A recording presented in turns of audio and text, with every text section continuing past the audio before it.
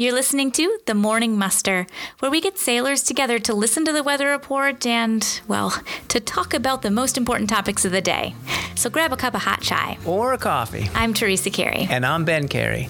This podcast is produced by Morse Alpha. We offer rigorous coastal and offshore sail training expeditions. Check out morsealpha.com.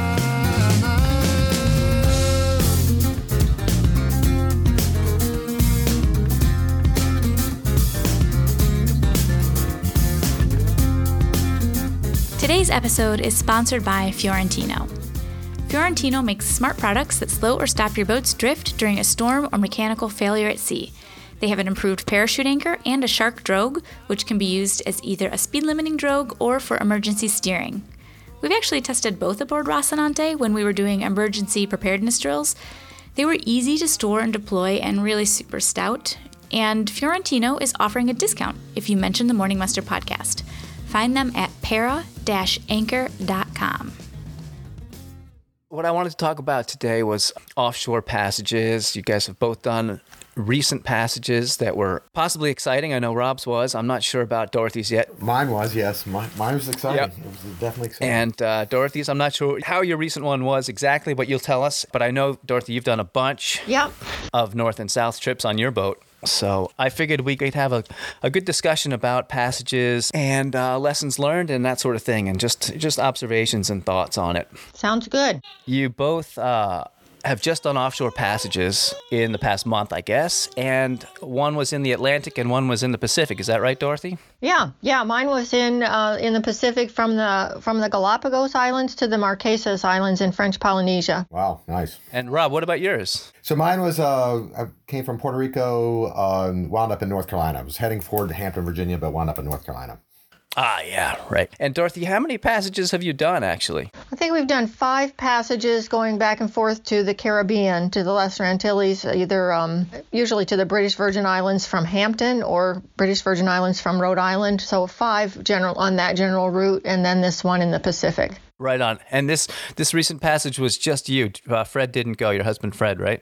Fred didn't go. I went as crew with some friends that had the husband of the couple. They're on an oyster, 43-foot oyster, and the husband on that couple had done one of the passages with us down to the BVI. Oh, I got you. So you guys were just kind of trading crew there. That's cool. Well, we met on a training that we took in Seattle. And that's how we connected, and they lived in Annapolis, and we just kept up. Ah, okay, good. So you guys have been friends before, yeah. And Rob, what was this passage you just did? Basically, I was fortunate enough to sort of be in between jobs. So I wound up in December. I took a passage south, and then boat was down there for a little bit. I came back, did Christmas and home, all that good stuff, and then picked up a different crew. So just me and one other friend of mine went down south, and then coming back. Picked up 2 other guys. One guy I'd sailed with quite a bit, and another guy that I'd known for quite a long time. And then we headed north. And obviously the northern passage, and we were a little early, obviously, in being in February. And then the northern, coming north is a little more, it's a little more interesting, right? The weather prediction is it's a bit trickier, right? Going south is, you could get the weather window coming out of, Hampton was not that bad. You had a couple of days, and the further south you get, the more stable the weather's going to be. So you can kind of count on that. But coming back is obviously the opposite. And so... Yeah, because you're heading up to where the fronts are coming off. So you're going toward them instead of away from them. Yeah. Exactly. And you're heading out of stable, once you're in the trades, it's obviously not too bad. And the further you get out of that, things are less and less stable. So I think that was my third passage, counting one that I did with Morse Alpha. So I did that Bermuda trip with you guys. And then I did that was a passage down. And I'd taken my boat out a couple times and out in the Hampton area, and once in a pretty heavy conditions. And I have Vancouver 36, it's, got the full keel with the cutout. I mean, it's a very sea kindly, boat. So it can take a lot more than I can. So. Oh yeah. I mean, that's a great little boat. We looked at a bunch of those actually, because I thought that would be a super boat for us to move up to from the BCC. Right. And I thought it was a super cool boat. We called it like the little shoe boat because the way it looks, It kind of looks like a shoe. So yeah, no, it's a great boat. It's been very good to me. So I've definitely good. And Dorothy, and you said you were on the Oyster 43? The Oyster 43 for the Pacific Passage, and our boat, as you know, Ben, because we went on your Morse Alpha. You came on our boat for Morse Alpha training. Yep. Is a Beneteau 42 foot. Yeah, it's a 423, right? Yeah, 423. Yeah. Yeah, there's actually one hauled out right next to us right now here in Annapolis. Oh, really? Yeah.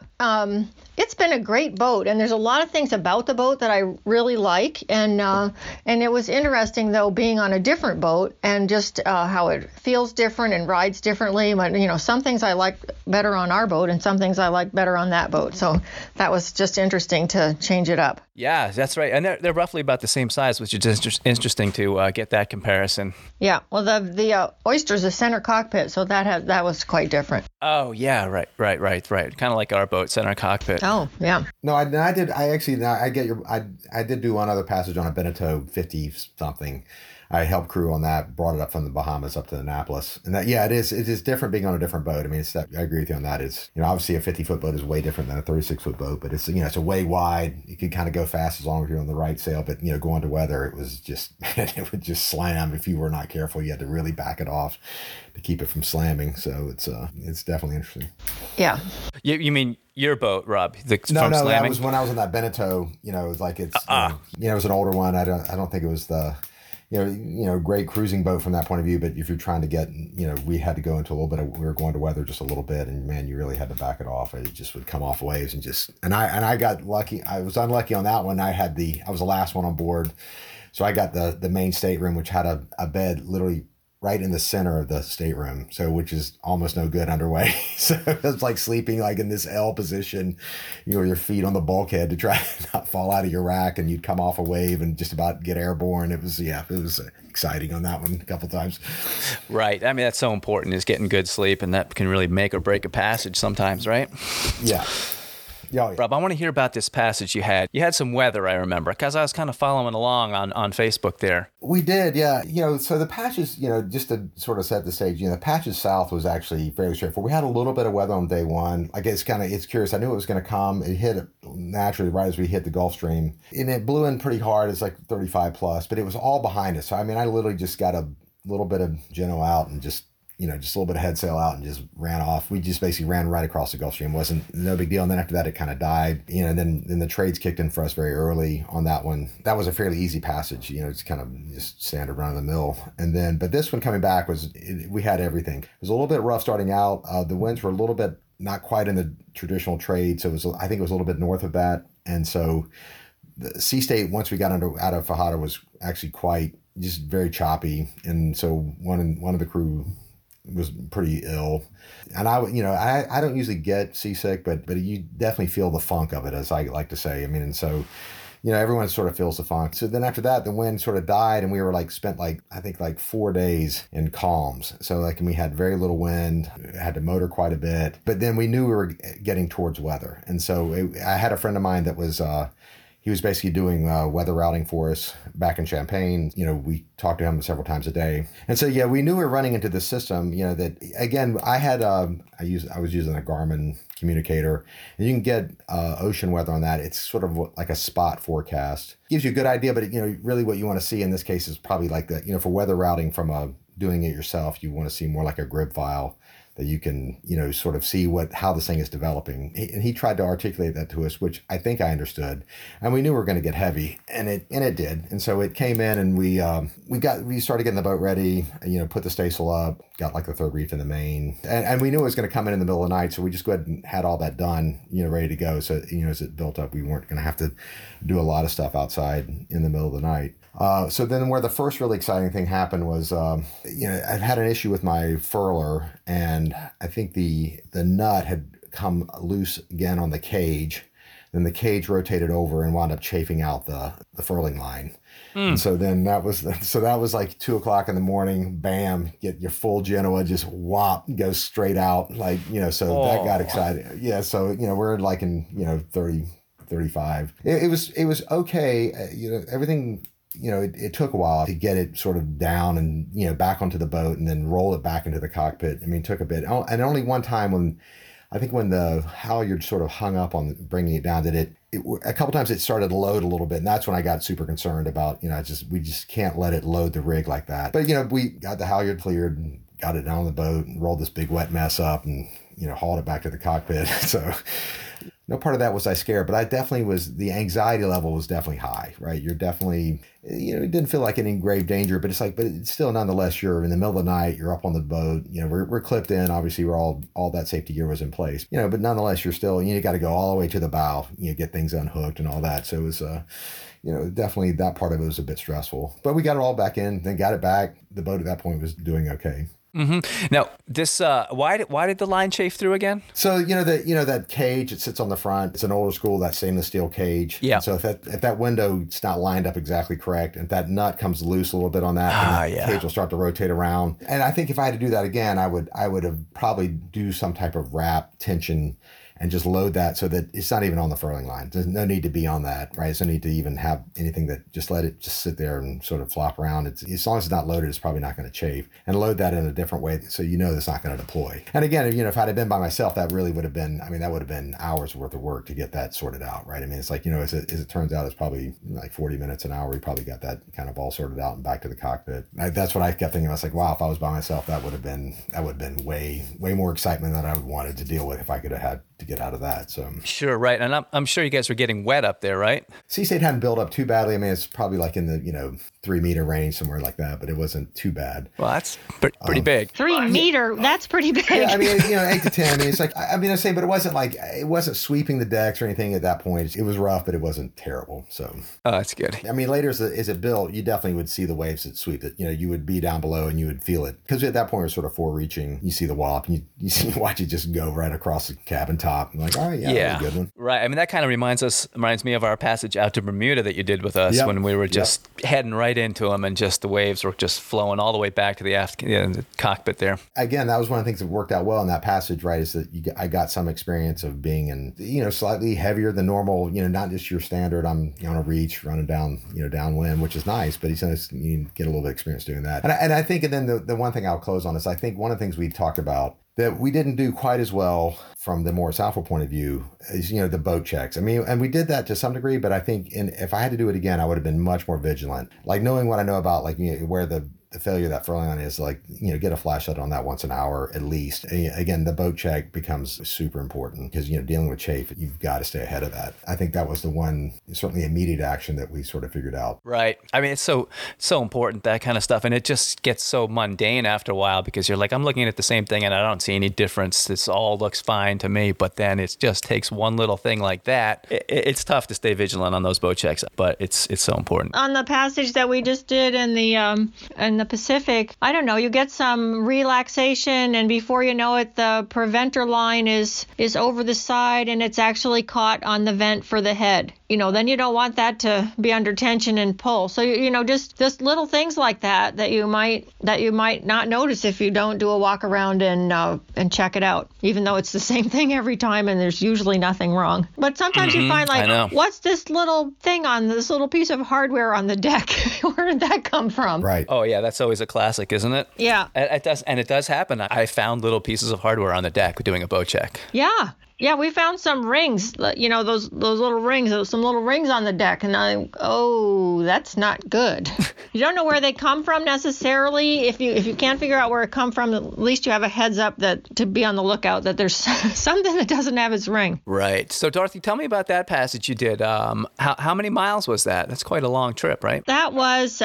by a map, 2980 nautical miles, but by the time we actually did it, it was about 3,200 nautical miles. Wow. And the Pacific is really big. We were really only, to the Marquesas Islands in French Polynesia, we were maybe halfway across. It's really big. Yeah. Yeah. So was that an easy passage? Was it hard? What'd you find out there? Because I've never been in the Pacific myself, so I'm curious. Well, weather-wise, we had a really easy passage. It was not like Rob's experience. We didn't have any upwind sailing. We had all beam or broad reach, really, all the way.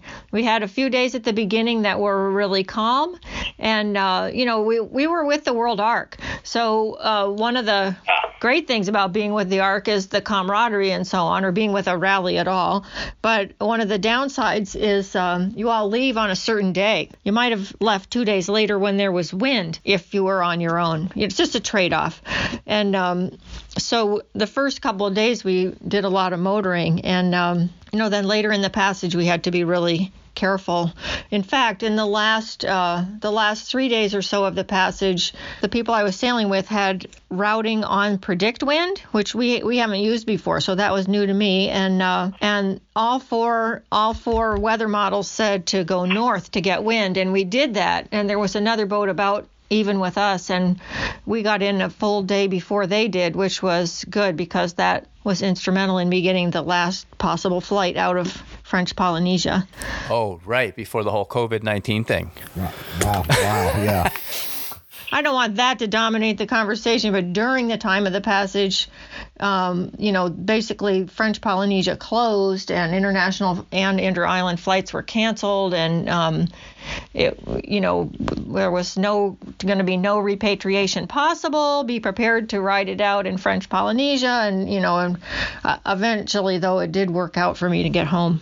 Oh my gosh! Yeah, because I've seen a couple of those horror stories of people, in different parts of the world. It definitely. I can't imagine what that would be like to be. That would certainly be challenging. Yeah. I was very relieved to be able to get home. Oh, for sure. Yeah, definitely. Yeah, I can't even imagine. Are you basically saying that Predict Wind helped you get home on time?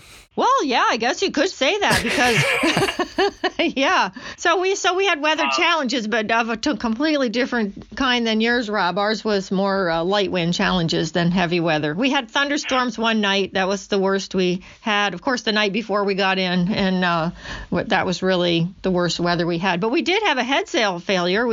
About 2 hours before we got into Nukuhiva in French Polynesia, the head sail fell down, and that was a pin in the shackle at the top of the mast that failed, and the sail came down. Crazy thing about the passage that one, even though we had that one heavy section was all that, but we had tons of light air coming into that, which I again sort of always reminds of the Metissier quote, right? It's what the storms scare me, but I really can't stand the calms. I mean, I'm getting that wrong, but it's like, yeah, the calms are that's just tough. I don't know, light air sailing when it's so light you can barely even have your sails up or you're going to have to motor. It's just, man, that is, we swam every day, which was kind of nice, and we had a really cool dolphin encounter when we were motoring once. When that high pressure was sitting right over us, it was crystal, just one of those brilliant blue days, and we had dolphins on the bow for 20 minutes, and that was unbelievable. So right, you had a little bit of everything, didn't you, on that passage? And I think that we did, exactly. That's pretty normal in that part of the world. I mean, Dorothy, you've done that same trip numerous times, and I'm sure you've seen that too, that it's just so dicey on that passage that, Caribbean back north to the States. We've had pretty good luck on weather. I think a combination of being super careful and luck, because no matter how careful you are, you can't foresee the weather for the whole time. So we've had good luck too. And I bet you probably did them a little bit later than I did. I think if I had to do it again, I don't know if I would do a February. There has to be a little more luck involved, I think, to pull off a February one. Yeah, no, we've done it in May. Yeah, way later. Right, exactly. I mean, I think that the problem is that, being in February, you're definitely at you can be prepared and all that. And I was reasonably, I learned a lot, certainly, but the luck factor, your luck window is a lot smaller. Yeah, so the fronts are coming off every 3 days or something. Right. Yeah, there's so much to talk about. It's hard to focus in sometimes. Rob, you said you're getting weather forecasts from someone via the inReach. Is that what you were saying? Right. So we, so I had an inReach communicator, so we pretty pleased with that overall for comms on and off the boat. And then he was, so a friend of ours, and he's kind of he's a retired sciencey kind of guy. So he was getting all the ocean weather, looking at the systems, looking at different models, trying to say, hey, you need to, think about, here, it's going to come here. This is when the wind's going to come, it's going to come from here. There's a system to the south of you. What he was telling me, that I think at the time there were two competing systems, because once we came through that, we had the wind, did a 180, and then came back. I mean, it was, we had some really unsettled weather. So, again, February, maybe not the smartest call. Yeah, I was just curious, how are you getting those reports? Via text message? Yeah, just so he would just say text. Sometimes he would just cut and paste the entire, whatever that thing is. So then the problem with the inReach, this was a little problem. It is not guaranteed to be exactly in sync. So a couple of times he would post these long ones and you would get the messages not in the right order. So then you had to sort of paste it back, and then you could, but you could look. And I was trying to do a little bit of dead reckoning anyway. So I had, the chart plotting. I did a little bit of celestial on this trip just to kind of tinker with that a little bit. So that if you tell me where the coordinates were, you can sort of say, okay, well, I can see where things are. With the InReach Navigator, you can actually give it a point there, and it'll give you a marine forecast. And it'll give you, what the wind's going to be for the next, several hours, I think up to 36 hours maybe, and what the waves are going to be and that type of stuff. So it's, it's a halfway decent spot forecast. And again, it works okay. But, I think the downside was in that system, it was complex enough, but there were competing systems. Then like I said, the grid file is really what you want to see. You want to see something so you can sort of see these systems and, make a, more informed weather routing decision. Yeah, for sure. Now, Dorothy, you said you on that particular Pacific passage, you used the Predict Wind, but what do you normally use? You said that was the first time you used Predict Wind. On our boat, we have been using Zygrib, which is free. And so I could download text or, just the textual Grib files and load them into Zygrib. I think that's what it's called, Zygrib, and then play them out. So, and then also combined with Chris Parker by email and SSB. Yep. And what device did you use to get those Gribs? We used Iridium, also sort of the generation before the Iridium Go, and for the email, for the communications, we were using Oceans. The Oceans had a device that allowed the sat phone to download the data via the Oceans device, then into the computer. I got you. So you had an old school sat phone style. Yeah. With an Iridium. Okay, got you.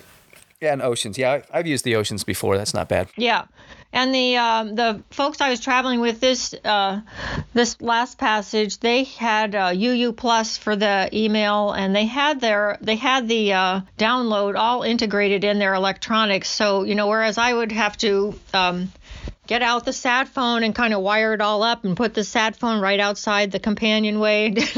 Yep. Theirs was all set up, so all they had to do was go on the computer and download the mail. It was all integrated. So that's something for us to dream of. Yeah, I'm sort of into the more manual process myself. I feel like I like to be a part of it fully, as much as I can. It's true. And you're less, I found myself checking email a lot more often because it was so easy. Whereas when you have to set it up and check it, maybe you just do it once or twice a day. Uh-huh. And it also gives you something to do, in my opinion, because sometimes there isn't that much to do. Yeah. Yeah, not really. Sometimes. It certainly depends on the passage, though. Okay, cool. So tell me about what kind of routines you guys had on your passages, or that you like to keep as far as cooking or sleeping, and how does the daily routine look? Rob, go ahead. I'll let you start with that, Rob. Sure.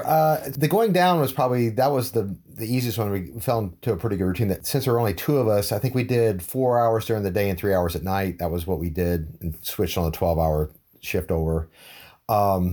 That's a little, but we were pretty generous with the naps during the day. So neither one of us actually got overly tired, again, since it was a fairly straightforward passage. And we just sort of fell into a routine of we would cook, again, I guess really this was my fourth passage or fifth-ish, but, one was a very small one. But, I find it's just like one meal a day usually kind of gets it done, right? And you'll snack for breakfast, and maybe if someone's hungry, they'll do, one decent meal a day, which tends to be, that sort of mid-afternoon to evening range, depending on, who's motivated to get it going. On the patches down, I did most of the cooking, which is fine. I don't mind that. And then on the patches back, one of the other guys liked to cook also. And he's actually, unfortunately, I'm not a very creative cook. I'm certainly underway. It's kind of, pasta, or, beans and rice. I mean, it's kind of very simple stuff. So the nice thing about it, he was actually he got some different spices and curries, and so that was a little more variety, which is very nice. So then coming back up, we did the same thing, except we had a 3-section watch during the heavy blow. We kind of shifted to just me and the one other guy, because again, my one friend he was pretty ill. So they just kind of worked on the two of us, and we just tried to, make sure one of us was awake and going, and then and trying to make sure we were rested. So we came out of that, we were out of that one a little bit tired. And I think you're tired. I think the other issue there we found is that weren't quite eating enough, certainly weren't drinking enough. So you definitely, although it was only like 36 hours, probably a total time, definitely get to the end of that. You definitely want a good meal. Make sure you start hydrating again, that type of stuff. Right. So you and essentially the passage south you were double handing, and the passage north you had 3, but when it got heavy you only had 2. And what happened for watches when you went down to 2 people? Right. Well, on that one we just kind of went with a little less structured as far as the time. Just try to give the other guy as much sleep as you could, so that we could try to keep everyone as fresh as possible. If I felt good, I would stay. I would stay on a little bit longer, and vice versa. We were trying to get at least a little bit of a gap for the other guy to get a longer chunk of sleep. I rarely even have to set an alarm, even when I'm tired. I usually can get up for my watches without. I'm usually sort of in tune with what's going on. I feel pretty good about that. I got you. And then I will say though, so the passage down. So the one guy who went with me, and he's a carpenter by trade, and so he is one of these guys that constantly has to fix things. Uh-huh. The funny story on that one. So, what is it? The high field lever. I have a release. My forestay is releasable. Yeah, nice. The forestay is good. So, right. So I have those high field levers. It's like that little lever you can So anyway, this thing is like whatever. It's probably the original one for the boat, and the pin on the it's like welded, and it's a very machine piece of thing, and the pin had broken, and so that was out. And so so he would get up and he goes, man, I've got the grinder, I think we can fix this. Like, dude, we cannot fix this. He so badly wanted to, because it's very finely machined. It's like the pin is like welded flush with, they put the cap on and it's like welded exactly flush with it. I'm like, dude, there is no way we can fix this. But he was determined. He worked on that for like an hour. Like, all right, we can't fix it. Sort of the joke. I've always had to have something for him to do. So and it's great. We got lots of things done on the boat because he likes to do things, and so that was kind of nice. And there's always something to do. There's always something to do. There's always something to do. I'm curious to hear about the routines you keep on your boat versus the routines you were doing on the passage in the Pacific on someone else's boats, because you guys probably got into a nice routine that you and Fred double handing your boat for 4 or 5 years now, and then you're just on someone else's boat and doing something totally new. Let's hear about that. Well, on our boat, Fred and I, whether we're double handing or whether we have crew, we've always done just what Rob said, 3-hour nighttime and 4 hours in the daytime. And when it's just Fred and me, because it's a little harder to get enough rest when it's just the two of you, we always whichever person has the watch where dawn comes, where it gets light out, because that's kind of invigorating for the dawn to arrive. That watch seems pretty easy, and that person usually lets the other person run out as much sleep as they need. So if you're kind of building up a deficit, if you are on the watch where on a sleep when the dawn is breaking, you can kind of sleep until you need to wake up. But we like the 3 hours at night and 4 hours in the daytime. And on the passage I did in the Pacific, it was 3 hours around the clock. And I like that too, because every 3 days you repeated the cycle. So you got to have the watch where it got dark. You got the graveyard watch, you got the dawn watch, and it just kind of rotated every 3 days. It cycled. And then finally, there was one trip I did from Cuba. Fred and I went to Cuba in 2016, and Fred got sick in Cuba and had to fly home. So I was lucky to be able to get some crew. On that case, we were with Salty Dogs, and I was able to get crew from another boat who joined me, and we did 4 hours round the clock. And I did the 6 to 10 at night, and they did the 10 to 2 and 2 to 6, and I slept from 10 at night till 6 in the morning. I kept waking up like, don't I need to be up there? Don't I need to be up there? But it was awesome. It was that. So if you can pull off 4 hours at night, that is an incredible to be able to sleep for 8 hours. Right. And this passage you had to the Pacific was 3 people? Yes, it was 3 people also. One thing that's really key for me is that I have to pre-sleep. So if I know the first day I'm going to be on the watch from 10 to 1, I have got to take a nap, because if you just, it's exciting and you're just out the door and you're on the ocean and getting things kind of set up and stabilized.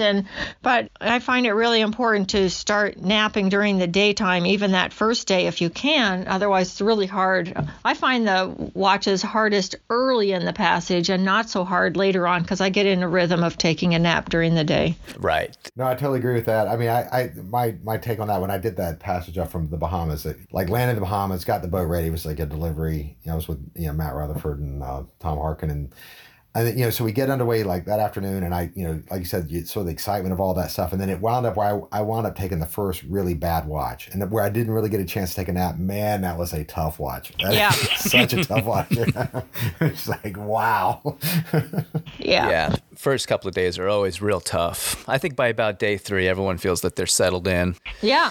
That's been my experience. But yeah, you know what? When I was sailing tall ships, it was always 3 watches, and it was always 4-hour watches. So I that's how I learned, was 4 on, 8 off. And that's luxurious. Boy, that is just luxury. Yes, it is. I'll tell you what, though, on tugboats, they double hand, and everyone does 6-hour watches. Oh. Right. See, that in the Navy, that was what it was in the Navy. It was 6 on, 12 off. Oh, that's luxurious, too. Wow. Yeah. I kind of like 6 and 6 as when we're double handing. I find that because, when you get off watch, it takes almost sometimes an hour to settle down or something like that.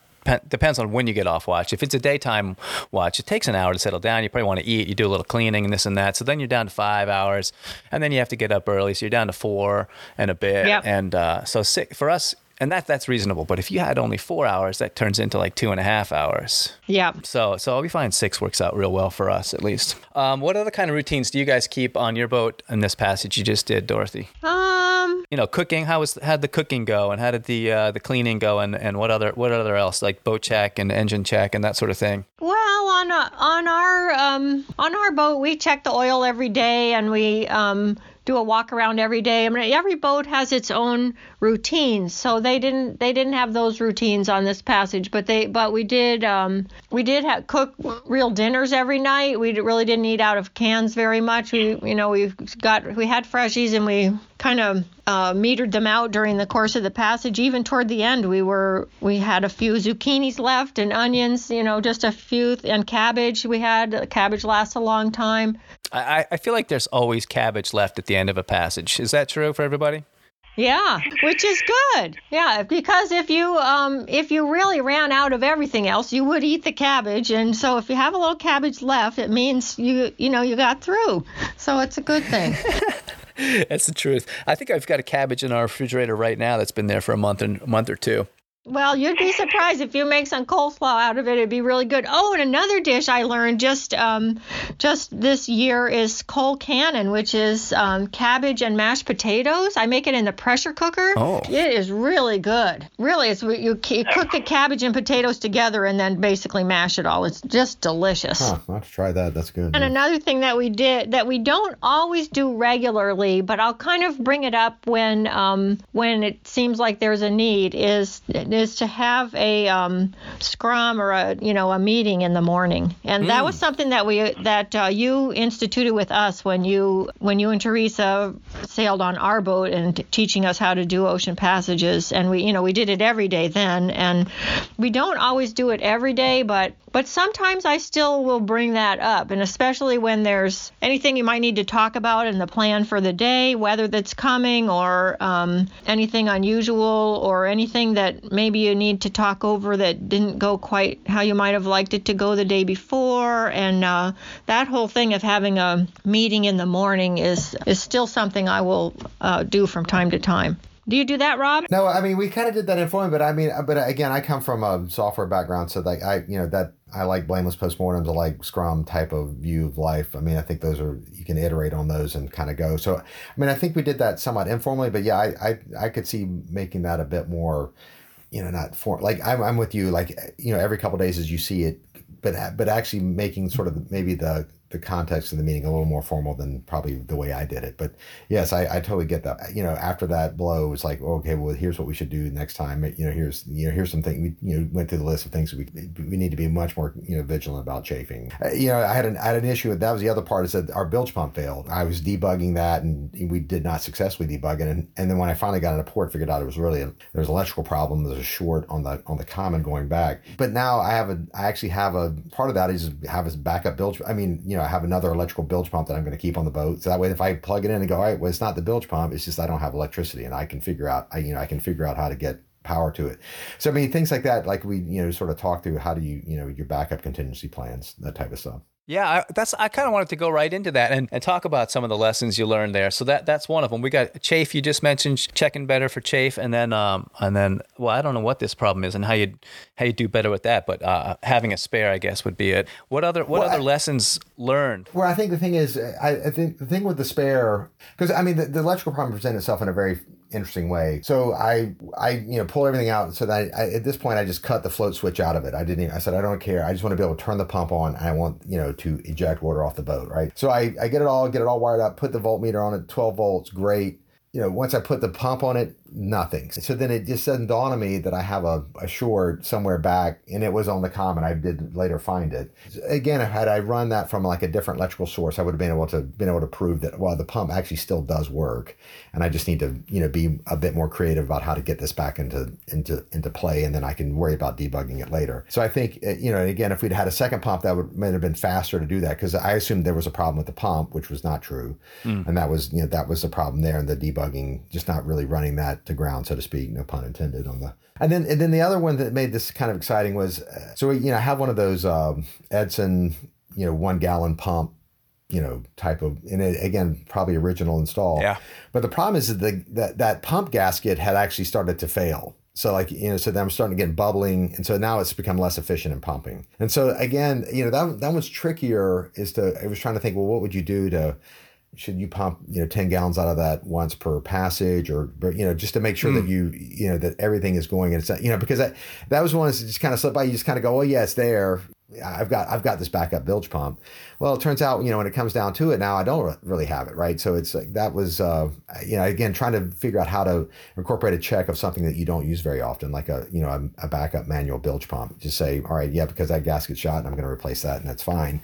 Or have a spare of that on board also. It's like, and again, that one's a trickier one because this gasket will probably last, whatever that pumping bladder will probably last 30 years. So I don't, again, having a part that I couldn't find, if I put it on now, I probably wouldn't be able to find it, because I would have tucked it into some, godforsaken hole that you can't ever find when you need to, because I did that 30 years ago. It's, where the failure from the boat check, or just the holistic view of the boat is like, what did I do to check to make sure to just observe this thing working correctly and it doesn't bubble, and that bladder's still completely fine. I think if I had to do that again, I'd just make sure before I leave, give the manual bilge pump a good 10 strokes, make sure it's injecting water and all good. All right, that one's off the list. That might be a pre-underway check from now on, to make sure that, all right, I can get water off the boat with a manual, because, I've got a pump that I thought didn't work that actually did, and I have a manual pump that it turns out the bladder's kind of gone bad after all these years, and it's that part of it just didn't sit easy with me, of being fully prepared to get water off the boat, because that's obviously pretty important, especially when you're in heavy seas. Sure is, yeah. Yeah. Do you have a pre-checklist like that, Dorothy, that you guys use? We have some things that we always do. Like if we're going to run the engine, we always check the oil. And then if it's on and off more than one time in a day, we just check it once in a day. But any day, the first time we're going to start the engine that day, we always check the oil. We do a walk around in the morning every day, maybe another one in the evening, often before it gets dark. And what are you doing on that walk around? Well, we're looking for chafe. We're looking for missing cotter pins, or just anything that's out of the ordinary. And as we've said earlier, there's usually nothing, and you're like, well, this is practically silly, but you do find things sometimes, and then you're glad you did. Right. We try to have dinner while it's still light out, get the dishes done while it's still light out, so that then the person's not trying to either wash the dishes in red light or they have white light that's blinding to the person in the cockpit.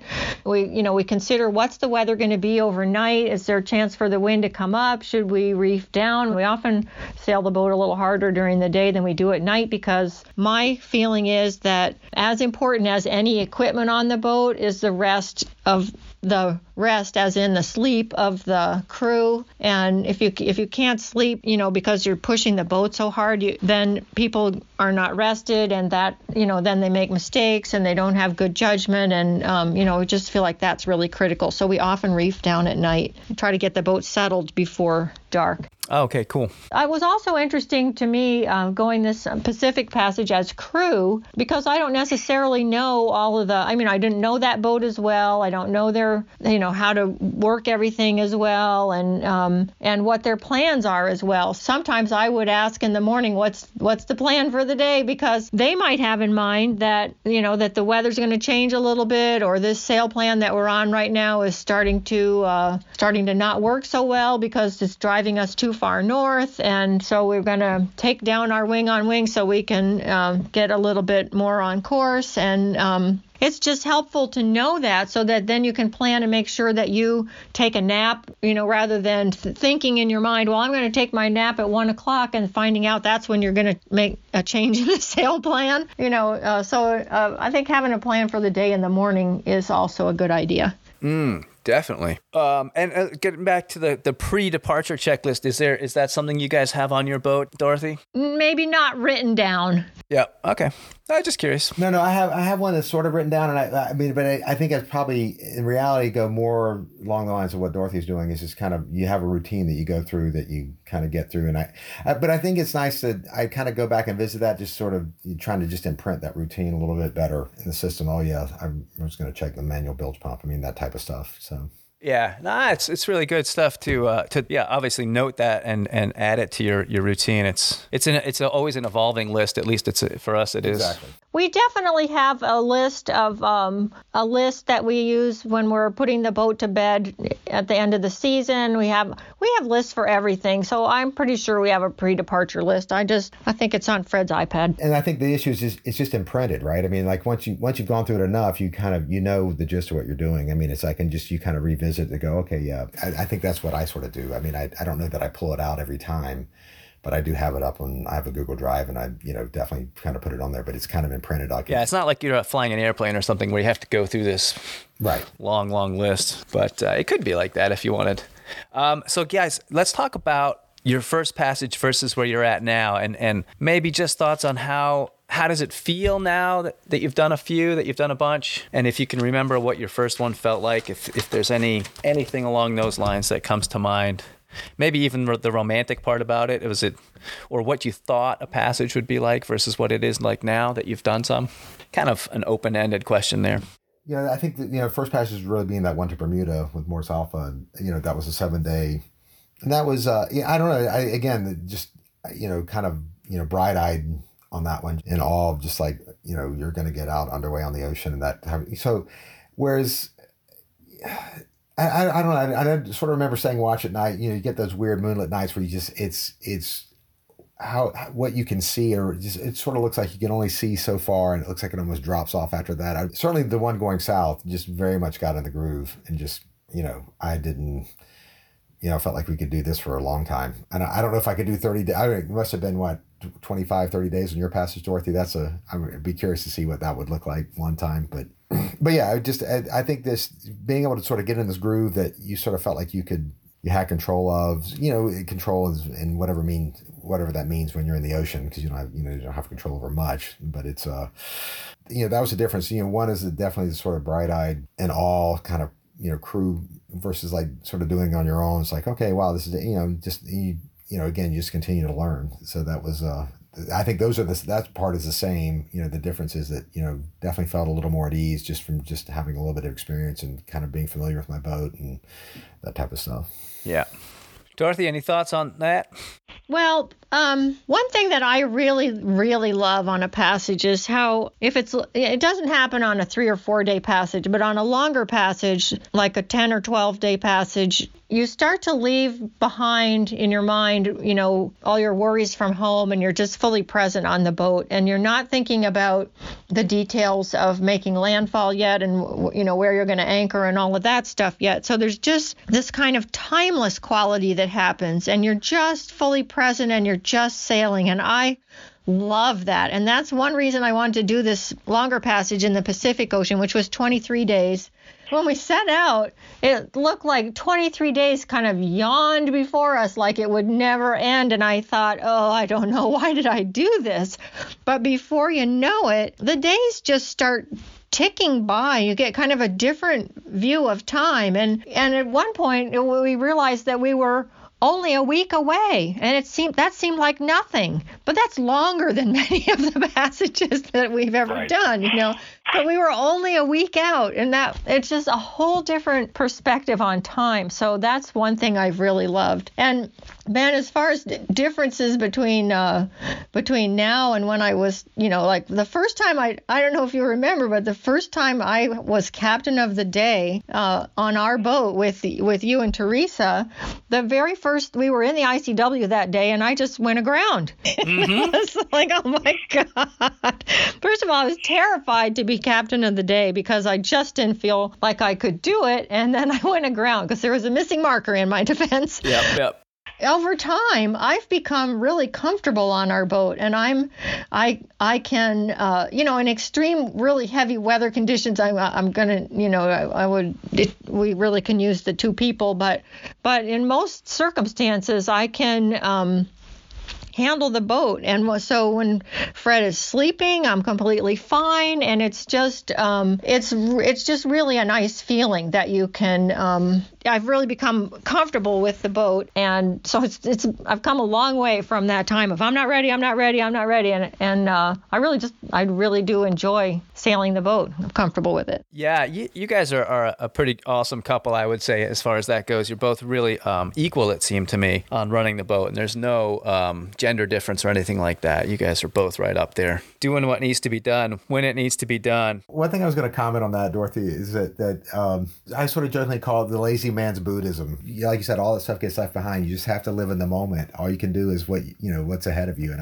I totally agree with you. I do enjoy that feeling. It's just kind of get in the groove, and it's just, you can't worry too much about what happened in the past. You can't, like you said, you're not close enough to worry about where the boat's going to be anchored or this or that or the other. It's just like you're just in the groove, and I totally agree with you.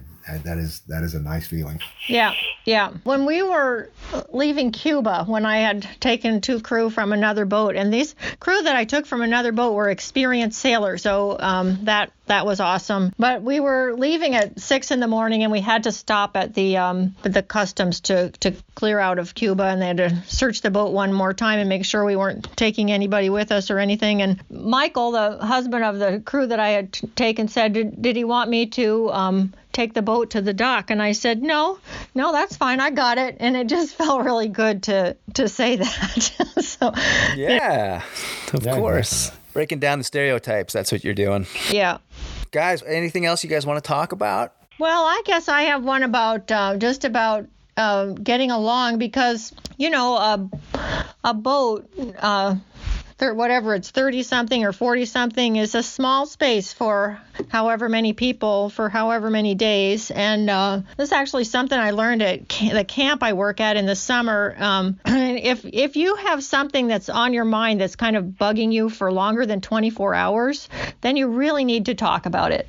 And I think one thing a daily scrum helps you do is bring things up that in a way that is not charged and loaded. So it might not be good to talk about something in the moment because everybody's maybe a little emotional about something that happened. But if you have just kind of a time of day that's typical to is either a scrum or just morning when everybody's rested, to talk about something. And not from a judgmental point of view, but just from a problem solving and appreciations and opportunities for improvement, or rosebud and thorn, or whatever way you want to do it. I think it's important to talk about stuff before it builds up. Absolutely. Now, is this something you implemented on the boat? Not formally, so I just tried to do it informally. And on the passage that we just made in the Pacific, I just tried to bring things up. And in that context, it was easy to do because I was the new person on the boat, the crew, and I could easily just ask about things, and how they wanted them to be, or something that happened. And if you just ask from the perspective of everybody's doing the best they can in the moment with that as your paradigm, then, I think generally those kind of conversations go okay. That's very true. It's just like we do on the Outward Bound trips that we've led, Teresa and I, every day. Little check-in and appreciations, just like you said. I'm sure it's similar to what you were talking about at the camp. So yeah. And if you're doing that regularly, it's easy to bring up areas of improvement. Yeah. And talk about that sort of thing. So it's a great way to run the boat and keep things open. Yeah.